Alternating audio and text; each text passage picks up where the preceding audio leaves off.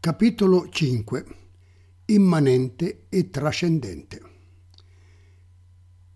Perché la nostra pratica determini una libertà autentica e inamovibile, abbiamo bisogno di osservare con attenzione le motivazioni che guidano il nostro cuore.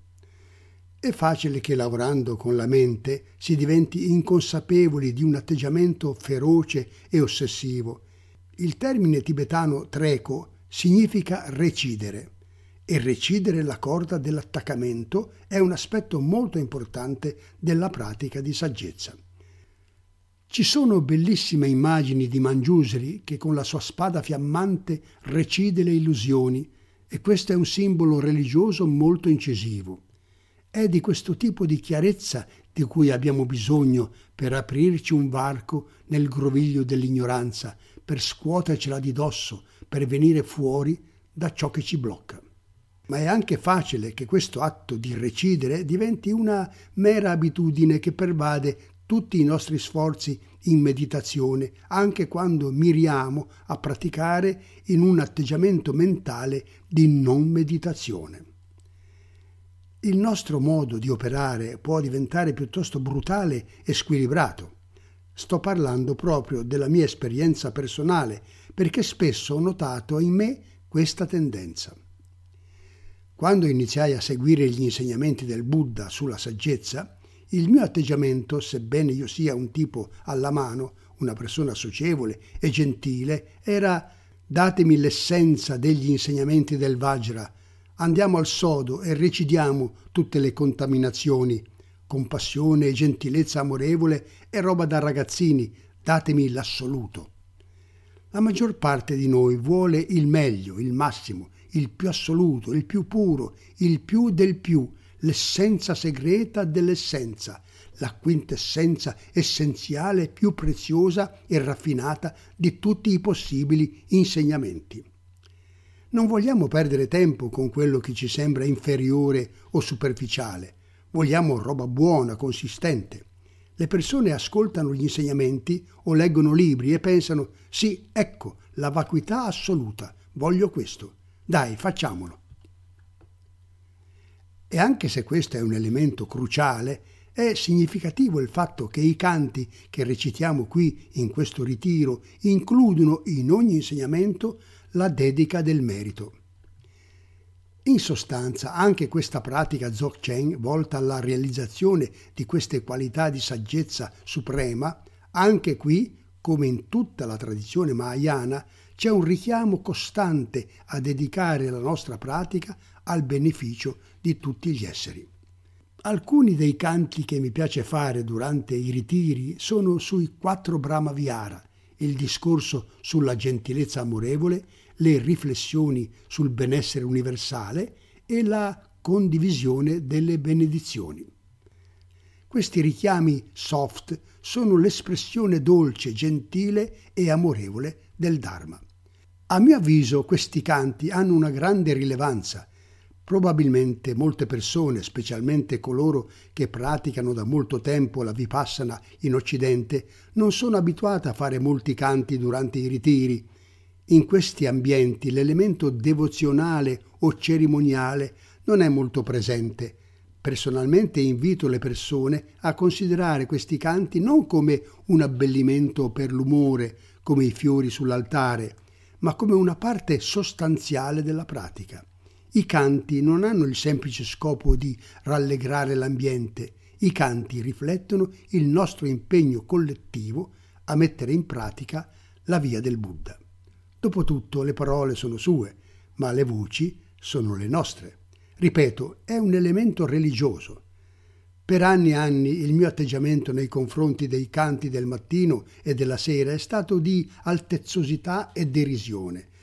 Recitavo tutte le parole ed eseguivo il rituale prescritto, però nell'intimo mi dicevo: andiamo al sodo, tagliamo corto e andiamo al dunque, smettiamola di tergiversare e perdere tempo. Gentilezza amorevole, devozione, sono tutte storie. Chiarire l'intenzione compassionevole. La prima volta che ho avuto una rivelazione a questo riguardo è stato quasi 20 anni fa. Ero un giovane monaco molto zelante e, sebbene la mia mente fosse spesso superattiva e deconcentrata, dopo 3 o 4 anni di addestramento monastico scoprì che la meditazione mi riusciva abbastanza facilmente e che ero in grado di ottenere alti stati di concentrazione. Quelli erano i primi anni in Inghilterra per la nostra comunità, quando a Gian Sumedo era solito fare 2 o 3 discorsi di Dharma al giorno e sembrava che ci fosse un flusso continuo di profonda saggezza. Era un periodo di grande ispirazione. La sensazione era che l'illuminazione fosse a un passo, che fosse una realtà ovvia. Era solo questione di superare le ultime contaminazioni e, bam, il gioco era fatto. Instaurammo la tradizione di fare un ritiro invernale durante i freddi e bui mesi di gennaio e febbraio. Una volta il ritiro era cominciato da circa 3 settimane e io mi stavo impegnando con molta diligenza ed ero estremamente concentrato nella meditazione, non parlavo con nessuno e non guardavo nulla. A ogni quarto di luna facevamo una veglia di meditazione per tutta la notte. Era la luna piena di gennaio. Io ero molto caricato e mi dissi con convinzione: questa è la notte decisiva. Era una notte limpida di un inverno inglese. In cielo brillavano le stelle e la luna piena era di uno splendore fiammeggiante. Ero elettrizzato. Ci trovammo per la meditazione seduta, facemmo i canti, ascoltammo il discorso di Dharma e così via. Poi, finito tutto questo, per il resto della notte eravamo liberi di fare meditazione seduta e camminata a nostra discrezione. Insomma, io stavo lì seduto con la mente molto chiara e luminosa e questo pensiero continuava a frullarmi in testa. Fra qualche minuto, fra qualche secondo. Lo conosciamo tutti. Appena un po' a sinistra, appena un po' a destra. Ok, adesso rilassati un po', raddrizzati un po', va bene, vai così, non fare nulla, va bene, va bene. Sono sicuro che sapete tutti di cosa sto parlando. Questo andò avanti per ore. La mia mente era sempre più energizzata, più chiara e luminosa, spazzando via le contaminazioni e gli oscuramenti a destra e a manca. Gli indizi si moltiplicavano del tipo sta per succedere qualcosa di grosso. Alle 2 del mattino circa dei rumori cominciarono a penetrare nella mia coscienza. Tump, tump, e poi boati, porte che si aprivano e si chiudevano, passi pesanti per il corridoio. Pensai, scarpe nel corridoio? Chi è che cammina con le scarpe nell'atrio? Come potete immaginare, c'era una qualche interferenza con il mio progetto di illuminazione. Decisi però di ignorarla e mi dissi: è solo un rumore, ronzio. Soltanto io e la luna che ci affrettiamo verso il Nibbana. Sebbene facessi del mio meglio per ignorare il rumore, notai a un certo punto una presenza davanti a me. Aprii gli occhi. Uno dei monaci era chino verso di me e diceva: «Puoi venire fuori un momento?» E il mio primo pensiero fu: «Cosa intendi con vieni fuori? Questa è la mia notte, ho da fare». Resistetti all'impulso di esternare i miei pensieri. Uscii dalla stanza e trovai la polizia nell'atrio. «Polizia, che sta succedendo qui?» Risultò che uno dei novizi, un giovanotto piuttosto stravagante di nome Robert, si era ficcato in qualche pasticcio. Tutta la meditazione durante il ritiro invernale, associata al fatto che non si fosse mai praticato quel tipo di concentrazione, poteva mandare in tilt diverse persone. Non solo il giovane Robert aveva oltrepassato i limiti, ma era anche andato molto lontano. Inoltre aveva svuotato la cassetta per le piccole spese prima di andarsene. Al pub locale Robert aveva offerto da bere e aveva tenuto un discorso a tutti i presenti. Dato che si trovava in uno stato di mente lievemente alterato, ma molto lucido, si accorse di essere in grado di poter leggere nella mente delle persone. Fissava le persone nel pub dritto negli occhi e diceva: «Tu fai questo e pensi quest'altro. Lo so io cosa stai preparando». E le persone andavano nei matti. Non vi scordate che siamo in Inghilterra e gli abitanti di un villaggio inglese non sono certo abituati a vedere arrivare un giovanotto con la testa rasata e vestito di bianco che si intrufola nell'intimità del pub locale, fa regali a tutti e svela i loro segreti più intimi. In realtà gli inglesi non sono inclini a rivelare i loro segreti più intimi nemmeno nei momenti migliori. Che ci fosse poi qualcuno che si comportasse in maniera così bizzarra e divulgasse i loro pensieri era decisamente inaccettabile. Così chiamarono la polizia. I poliziotti, con buon senso e con compassione, altrettanto tipicamente inglesi, si resero conto che il tipo non era perfettamente in sé e lo ricondussero al monastero. Però a quel punto Robert era davvero fuori di sé. Cominciò a delirare e a parlare con veemenza, dicendo che voleva uccidersi. Il monaco in piedi accanto a me disse: «Robert è in un bel pasticcio. È estremamente alterato e si vuole buttare nel lago. Puoi andare ad aiutarlo? Sei il solo che possa farlo». Era vero. Come lui, ero uno dei membri più giovani del Sangha e mi sentivo molto vicino a quel novizio. Inoltre, ero una delle poche persone della comunità in grado di rapportarsi con lui. A quell'epoca Robert viveva in un cuti nella foresta. La maggior parte dei membri della comunità abitava nell'edificio principale o nel cottage delle monache e il cuti nella foresta si trovava a circa mezz'ora di cammino. Una parte della mia mente diceva: ma insomma, questa è la mia grande notte dell'illuminazione. Perciò il mio primo impulso fu di dire: non questa notte. Ma poi qualcosa dentro di me disse: non essere stupido, vai, non hai scelta. Quindi mi caricarono di termos pieni di cioccolata bollente, dolci e altri generi di conforto ammessi a quell'ora nel monastero e mi precipitai su per il bosco. Per farla breve, trascorsi 3 ore seguenti in sua compagnia, bevendo tè e cioccolata e tentando di calmarlo. Lo lasciai parlare e parlare. Alla fine, esausto, crollò e verso l'alba aveva voglia di dormire. Capii che stava bene e che non avrebbe commesso sciocchezze, quindi lo lasciai e ritornai al monastero. Mi stavo precipitando giù per la collina quando all'improvviso pensai: che fretta c'è? Perché sto correndo? Rallentai il passo sempre di più e alla fine mi fermai e guardai in alto. La luna piena stava tramontando sull'altra sponda del lago e allora riemersero tutte le voci che avevano affollato la mia mente durante la prima parte della notte. In qualunque momento ormai. Questa è la mia notte. Ci sto arrivando davvero. Inoltre mi resi conto che in tutto questo neanche per un attimo avevo pensato a qualcun altro che non fossi io. Io e il mio programma di illuminazione, io che mi risvegliavo, io che ottenevo la liberazione. Mi accorsi che non mi ero minimamente preoccupato di praticare per il beneficio di nessun altro. Mi sentii piccolo così, indica con il pollice e l'indice una distanza di pochi centimetri. Come potevo essere stato così incredibilmente stupido?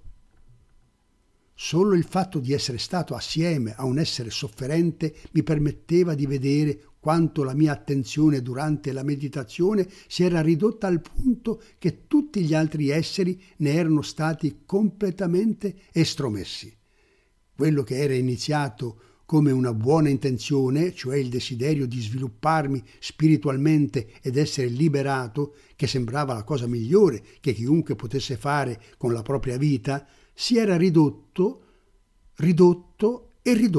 ancora fino a diventare io che conquistavo il primo premio. La motivazione incredibilmente superficiale della mia pratica fu palese e io mi chiesi: a che serviva veramente tutta quella fatica?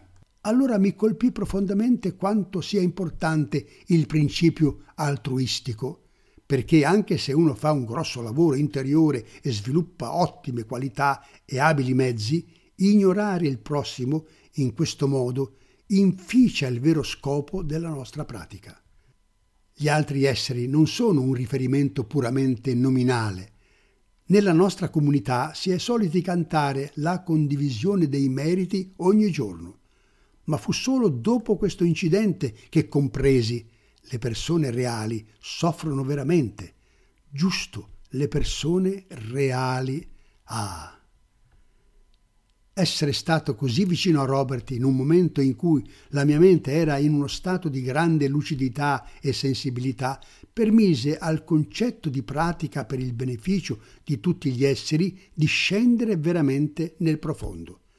Da quella volta ho cominciato a prestare più attenzione all'elemento altruismo nel suo insieme e a risvegliare consapevolmente un interesse per gli altri esseri. Non si tratta semplicemente di un'idea, lo interiorizzai veramente. Da quella volta ho cominciato a capire meglio molti degli insegnamenti Mahayana. Ho visto che quell'enfasi ristretta sull'illuminazione individuale era diventata la motivazione che guidava ciò che facevo. Attraverso quella prospettiva di illuminazione personale, la mente naturalmente devia, trascurando il quadro generale. Chiarire la pratica della saggezza. Durante i primi anni della nostra comunità in Inghilterra, il nostro atteggiamento nei confronti della vita era in qualche modo tutto rivolto verso l'alto e verso l'esterno. Era come se dicessimo: finalmente il Dharma arriva in Occidente. Ajahn Sumedho era il leader glorioso. Tutto era dorato, fertile ed espansivo. C'erano energia ed entusiasmo incredibili. Si sentiva nell'aria una carica di Dharma. Il nostro primo monastero, giù nel West Sussex, aveva un'ampia foresta, ma era limitato in quanto a edifici. Non sarebbe mai stato adatto a ospitare una grossa comunità residente, né ai ritiri di gruppo. Eravamo cresciuti molto rapidamente e così la comunità aveva acquistato una vecchia scuola nel Hertfordshire e la maggior parte del Sangha si era trasferita lì. Era il monastero di Amaravati. Vi risiedevano circa 30-35 monaci e monache e circa 20 laici. Nel 1986 l'aspetto del verso l'alto e verso l'esterno si era andato sviluppando e raggiunse l'apice durante il ritiro invernale di quell'anno. Optammo per l'approccio niente prigionieri o morte o gloria. Il programma di pratica quotidiana andava dalle 3 del mattino fino alle 11 di sera, senza pause. Alcuni dei soggetti più robusti spaccavano il ghiaccio che ricopriva il laghetto e si tuffavano alle 3 di notte per rinfrescarsi prima della seduta del mattino. Siccome circolava testosterone in abbondanza, questa abitudine era molto diffusa tra i maschi. La comunità si era lanciata in questo programma con grande allegria.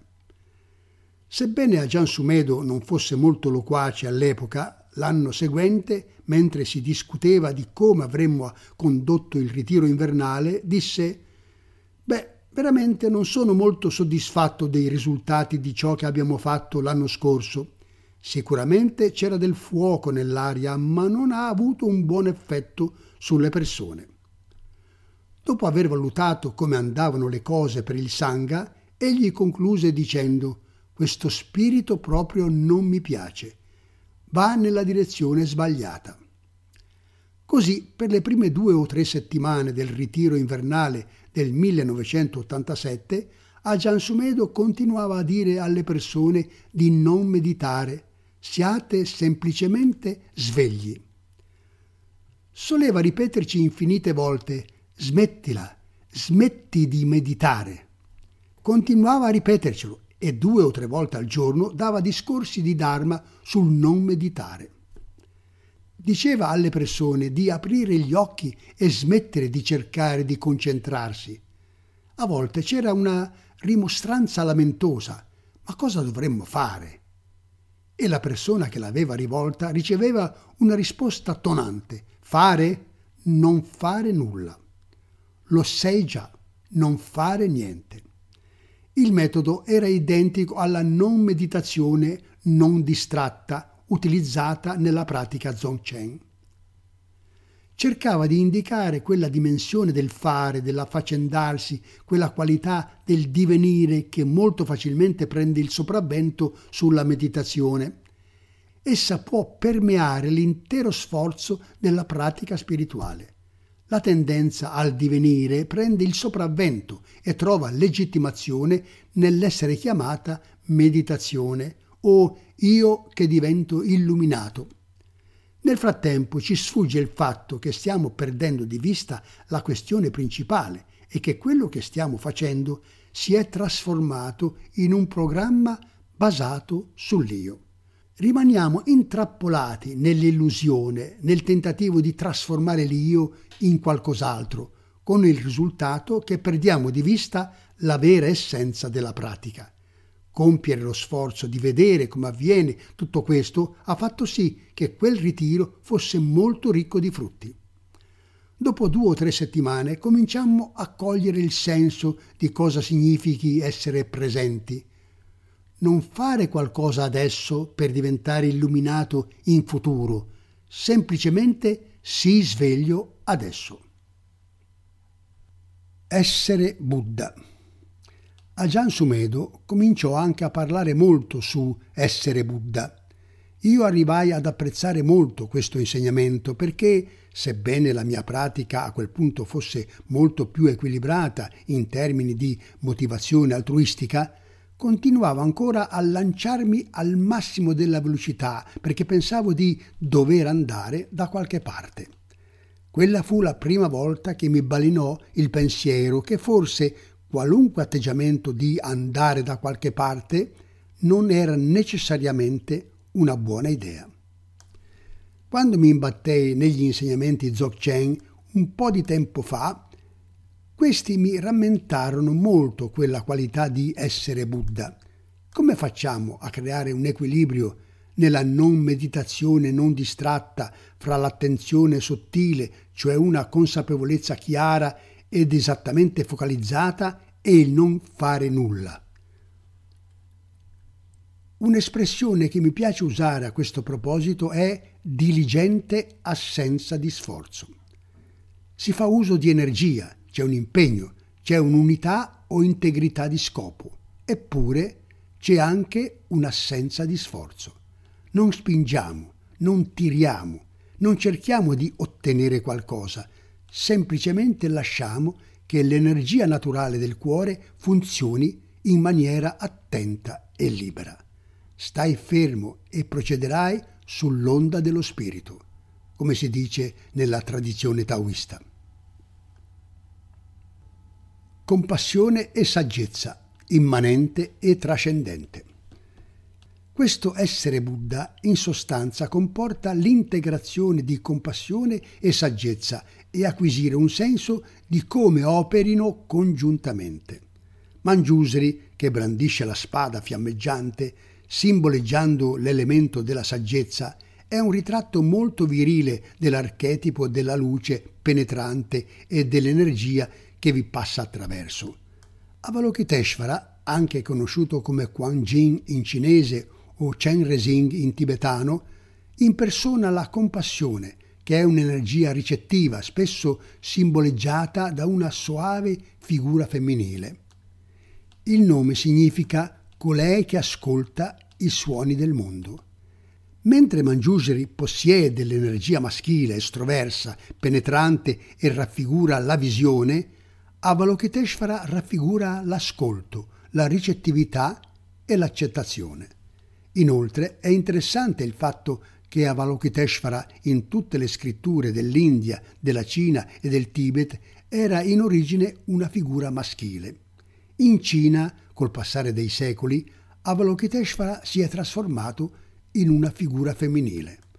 Attualmente le immagini lo rappresentano spesso come una figura femminile. Lui è diventato una lei. È quindi giusto e comprensibile che lei si manifesti come femmina, perché questa immagine rappresenta quella qualità che è intrinsecamente più ricettiva e femminile. Se la nostra pratica non include entrambe queste qualità, la saggezza e la compassione, Manjusri e Kuan Yin, se spingiamo troppo verso una direzione o l'altra, tendiamo a essere gravemente squilibrati. Il punto è mantenere sempre questa ambivalenza. La sfida è di svuotare tutto e contemporaneamente apprezzare l'interezza delle cose. Un'altra cosa sulla quale rifletto è la parola che il Buddha usava per riferirsi a se stesso, Tathagata. Questa parola, composta di due parti, l'ha coniata il Buddha. La prima parte, Tata, significa tale o così. La seconda parte, Agata, significa venuto, mentre la parola Gata significa andato. Di conseguenza c'è stato un lungo dibattito, è Tathagata o Tathagata. Il Buddha è così venuto o così andato? Egli è completamente qui o completamente andato? È totalmente immanente o totalmente trascendente? Gli studiosi si sono arrovellati per secoli su questo dilemma. Il Buddha amava i giochi di parole e l'ironia, spesso usava i doppi sensi, quindi io ritengo che abbia usato intenzionalmente questo termine ambiguo. Significa sia completamente andato, sia completamente qui. L'aspetto di andato è quello della saggezza trascendente, andato, vuoto, niente, completamente trasparente. Così venuto, venuto al così com'è, venuto alla quiddità. Sono gli aspetti dell'essere interamente qui, totalmente immanente, completamente in sintonia con tutte le cose, completamente attento e incarnato in tutte le cose. L'elemento di compassione è ciò che rappresenta il significato di così venuto, dove ogni cosa è io. Nell'elemento di saggezza nulla è io. Nel Sutta Nipata il Buddha dice: il saggio non considera nulla al mondo come se gli appartenesse, né considera nulla al mondo come se non gli appartenesse. Questo illustra magnificamente cosa significa mantenere quell'ambivalenza. Saggia gentilezza. Amare non è piacere. Come dovremmo usare e comprendere la gentilezza e la compassione a questo proposito?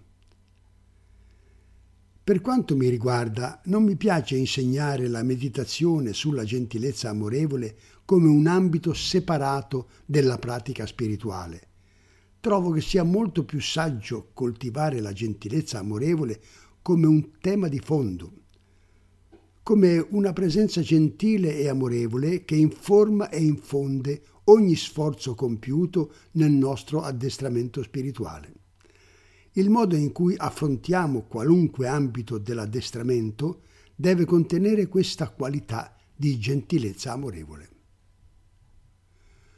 Come presupposto di tutto questo, è importante capire che amare ogni cosa non significa che ci deve piacere ogni cosa. A volte si commette l'errore di credere che affinché ci sia la gentilezza amorevole dobbiamo cercare di fare in modo che ci piaccia ogni cosa.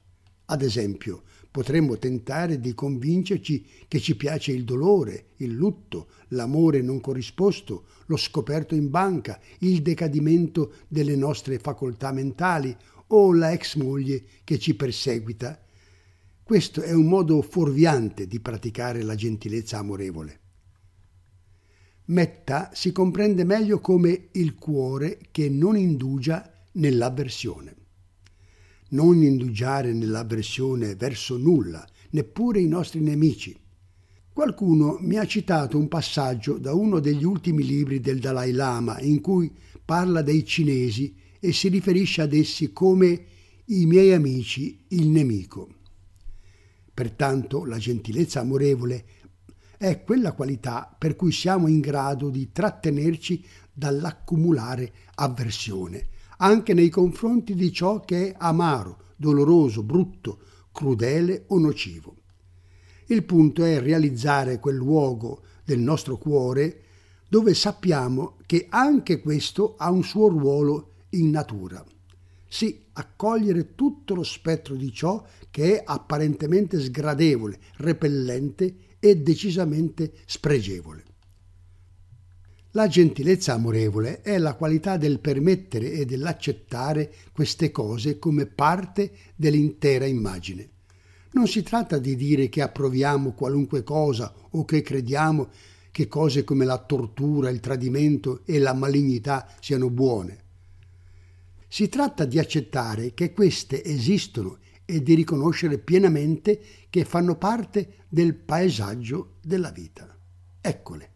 Quando fondiamo la pratica dell'accettazione amorevole, qualunque cosa con cui abbiamo a che fare in termini di nostra mente e nostro mondo, ha la qualità fondamentale della sintonia.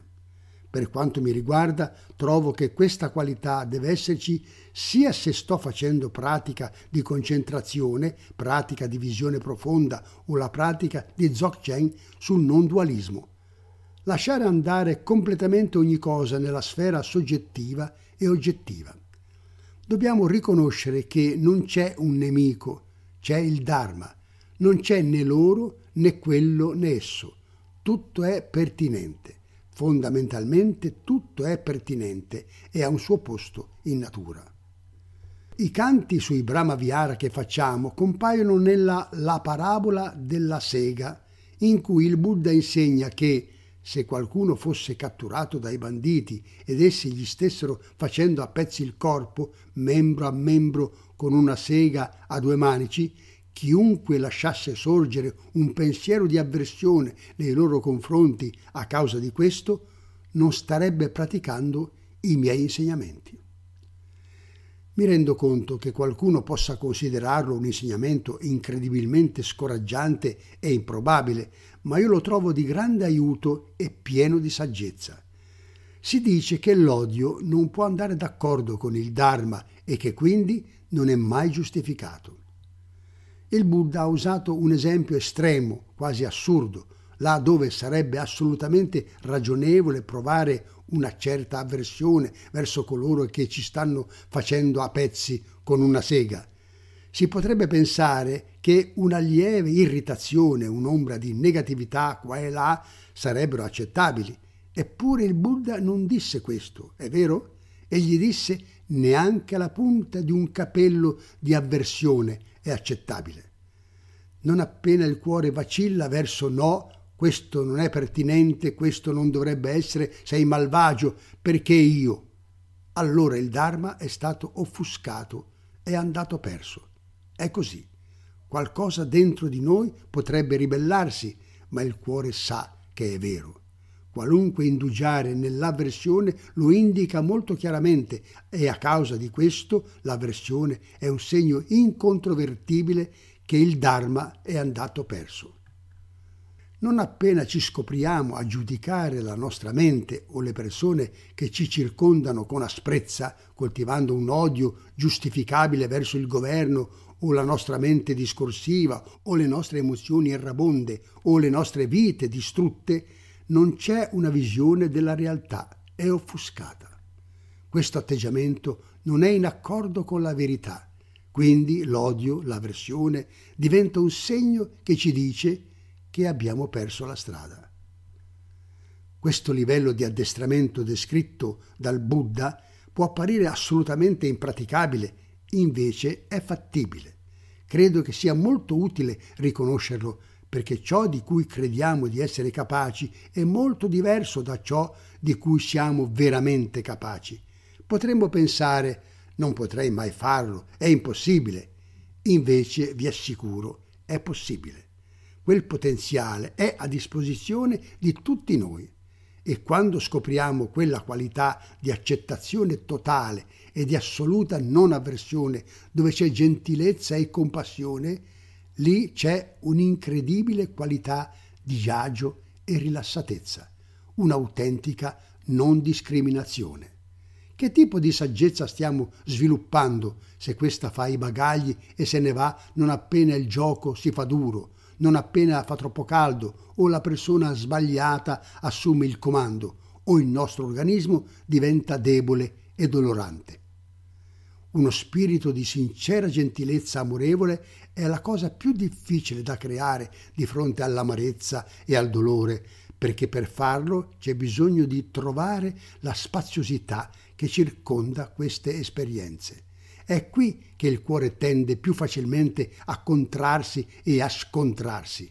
Eppure possiamo raccogliere questa qualità e dire sì, anche questo fa parte della natura. Anche questo è soltanto così com'è. Allora in quel momento vi è un'espansione intorno all'esperienza.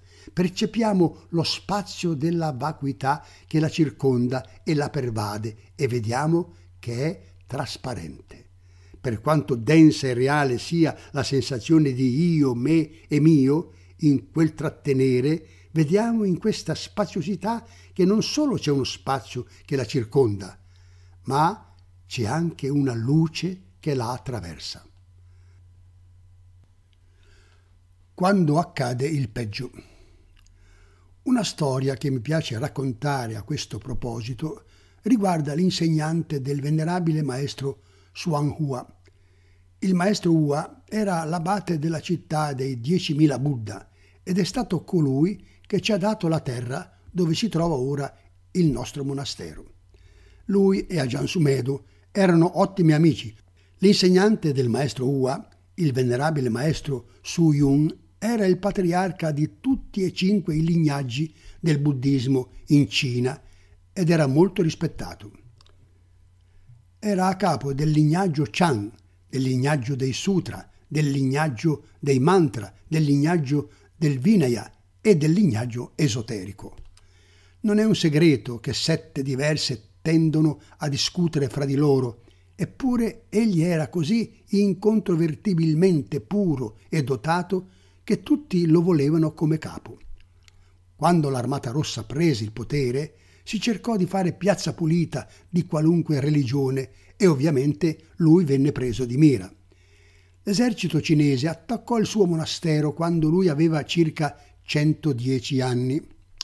Lo picchiarono con mazze di legno fino a lasciarlo esanime a terra in una pozza di sangue, ritenendolo morto. Sebbene gli avessero spezzato le ossa e leso organi interni, egli si riprese. La notizia che fosse sopravvissuto si sparse nella regione. Un po' di tempo dopo i soldati dell'Armata Rossa ritornarono e questa volta usarono mazze di ferro per picchiarlo fino a ridurlo un disastro. Il fragile vecchio era letteralmente a pezzi e gravemente ferito, eppure non morì. I suoi discepoli si prendevano cura di lui e cercavano di aiutarlo a guarire dalle gravissime lesioni. Tutti loro erano esterrefatti che fosse ancora vivo. Inutile dire che egli era dotato di incredibili poteri meditativi, pertanto i suoi discepoli erano convinti che cercasse di conservare la propria energia vitale per loro.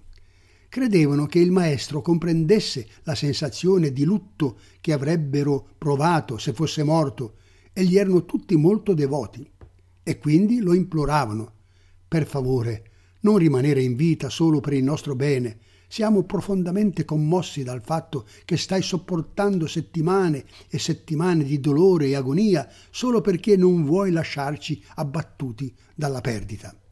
Ma è ora che tu muoia. Preferiremmo che ti concedessi di andare in pace piuttosto che sopportare tutta questa sofferenza. Ed egli disse: quello che faccio non è per voi. È vero che sto rimanendo in vita, ma non per il vostro bene, è per i soldati.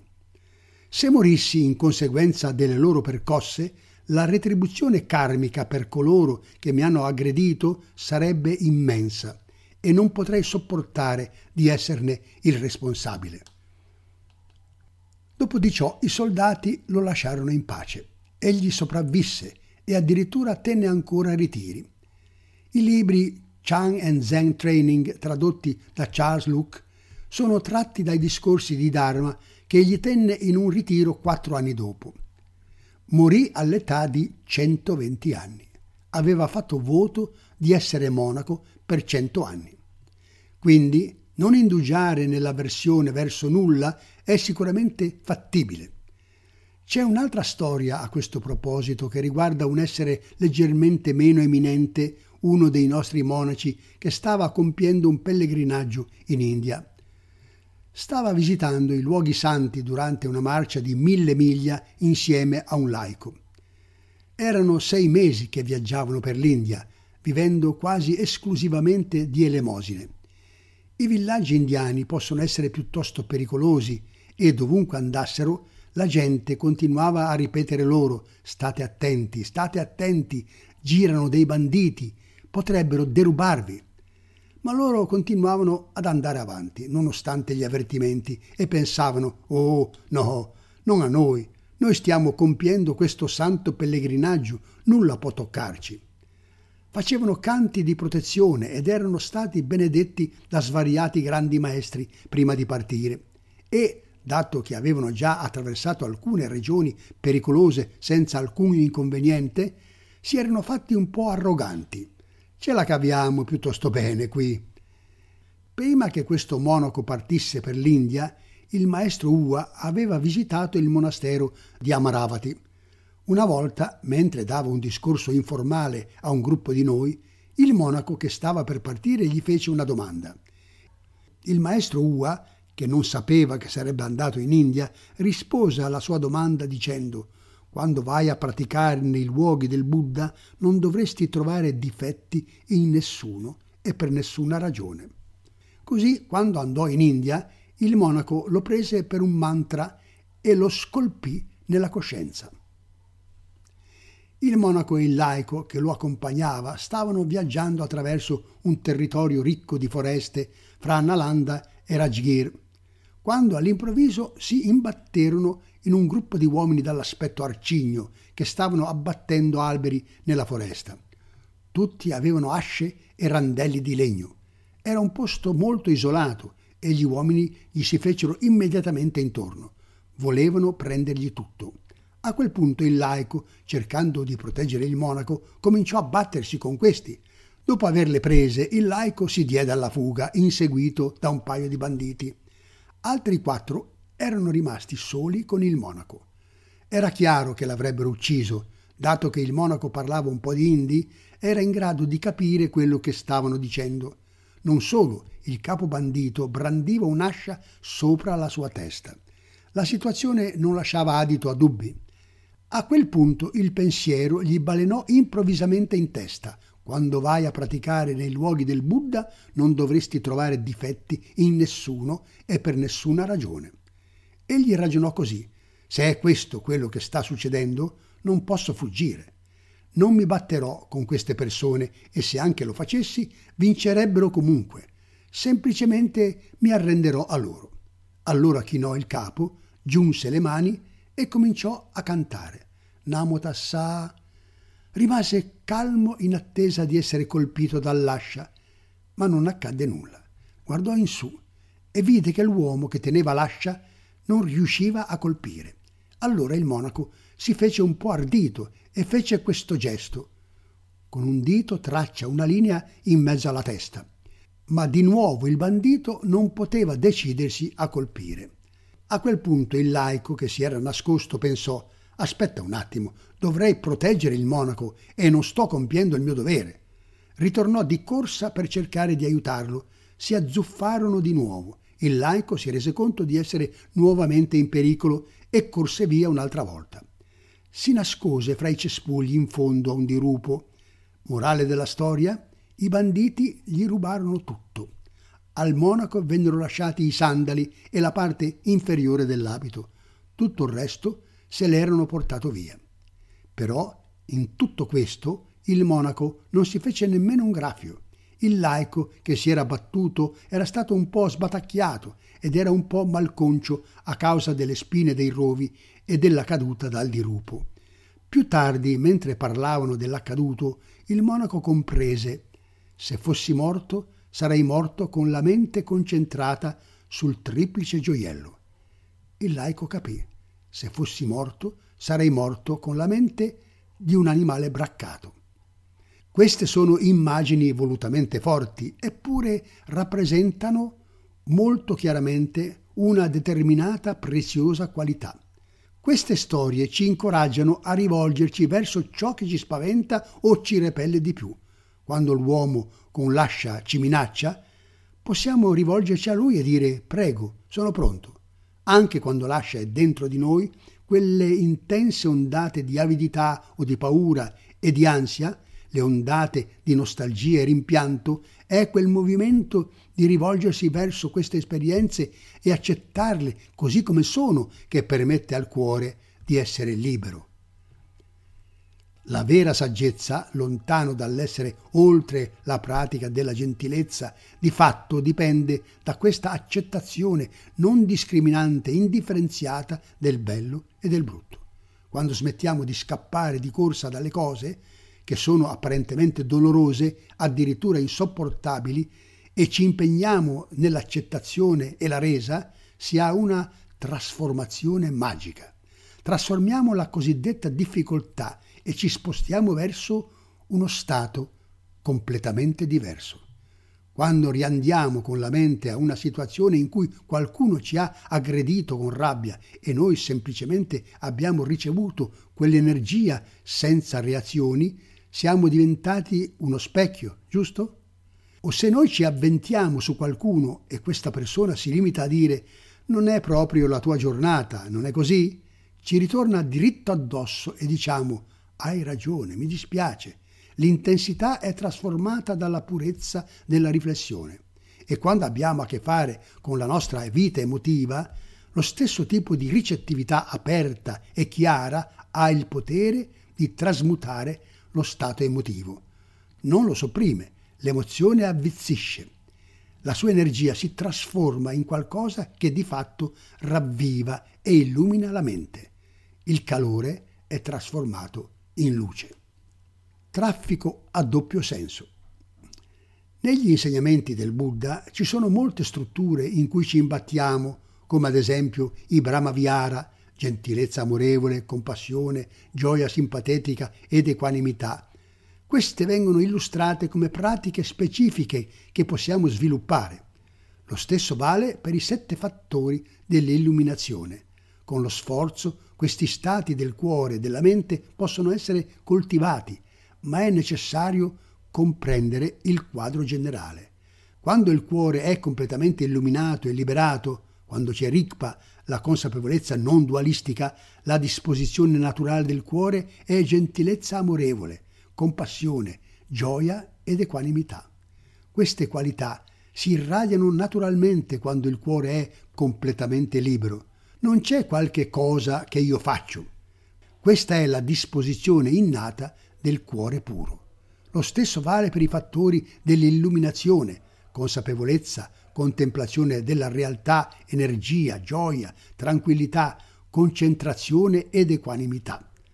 Si tratta di qualità intrinseche della mente liberata, del cuore risvegliato e illuminato. Sono manifestazioni immanenti di questa realtà trascendente. Oppure prendete i 5 precetti. Quando il cuore è completamente liberato, è impossibile ferire deliberatamente un altro essere, è impossibile agire mossi da avidità, è impossibile abusare sessualmente di un altro essere o usare il proprio mondo sensoriale con indulgenza. È semplicemente impossibile. Non potete mentire o usare la parola in modo da ferire o ingannare. È come se la forza di gravità spirituale non ve lo permettesse. Non c'è nulla che possa farvi rinunciare alla verità. Quando diciamo praticherò la gentilezza amorevole o svilupperò la compassione o osserverò i 5 precetti, palesemente prendiamo quella specifica qualità come una pratica. Di fatto, quello che stiamo facendo veramente è allineare le condizioni della nostra mente dualistica con la realtà della nostra stessa natura.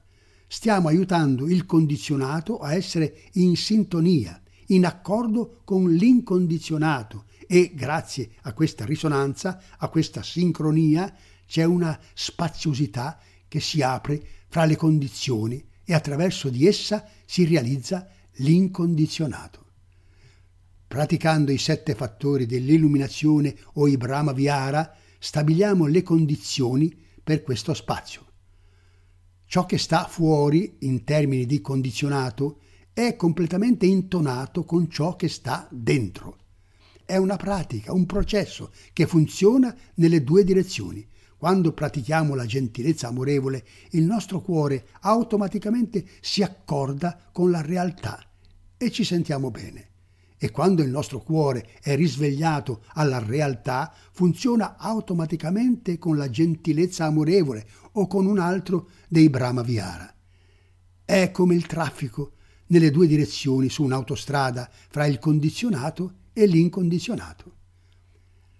Ci sono le qualità intrinseche che emergono introdotte dalle pratiche. Intoniamo le corde in modo da allineare i nostri comportamenti e gli atteggiamenti esteriori con ciò che è già interiormente. La bontà suona bene perché l'atteggiamento risuona con la realtà. Mentire e nuocere suonano male perché stonano con la realtà di ciò che siamo. È tutto qui. Il Buddha disse che i Brahma Vihara non sono qualità trascendenti, sono una dimora calma e meravigliosa. Facendo queste pratiche creiamo un allineamento in cui le cose coincidono. Le condizioni sono poste in modo che lo spazio è visibile e molto vicino. Quindi, non appena lo spazio si espande, boom, è proprio lì, allineato, e in quel momento il cuore è libero. Poscritto alla storia del monaco e del suo aiutante derubati. Dopo circa 3 giorni non solo tutte le loro cose erano state rimpiazzate, ma molti degli oggetti che erano stati loro donati erano molto migliori di quelli che avevano prima.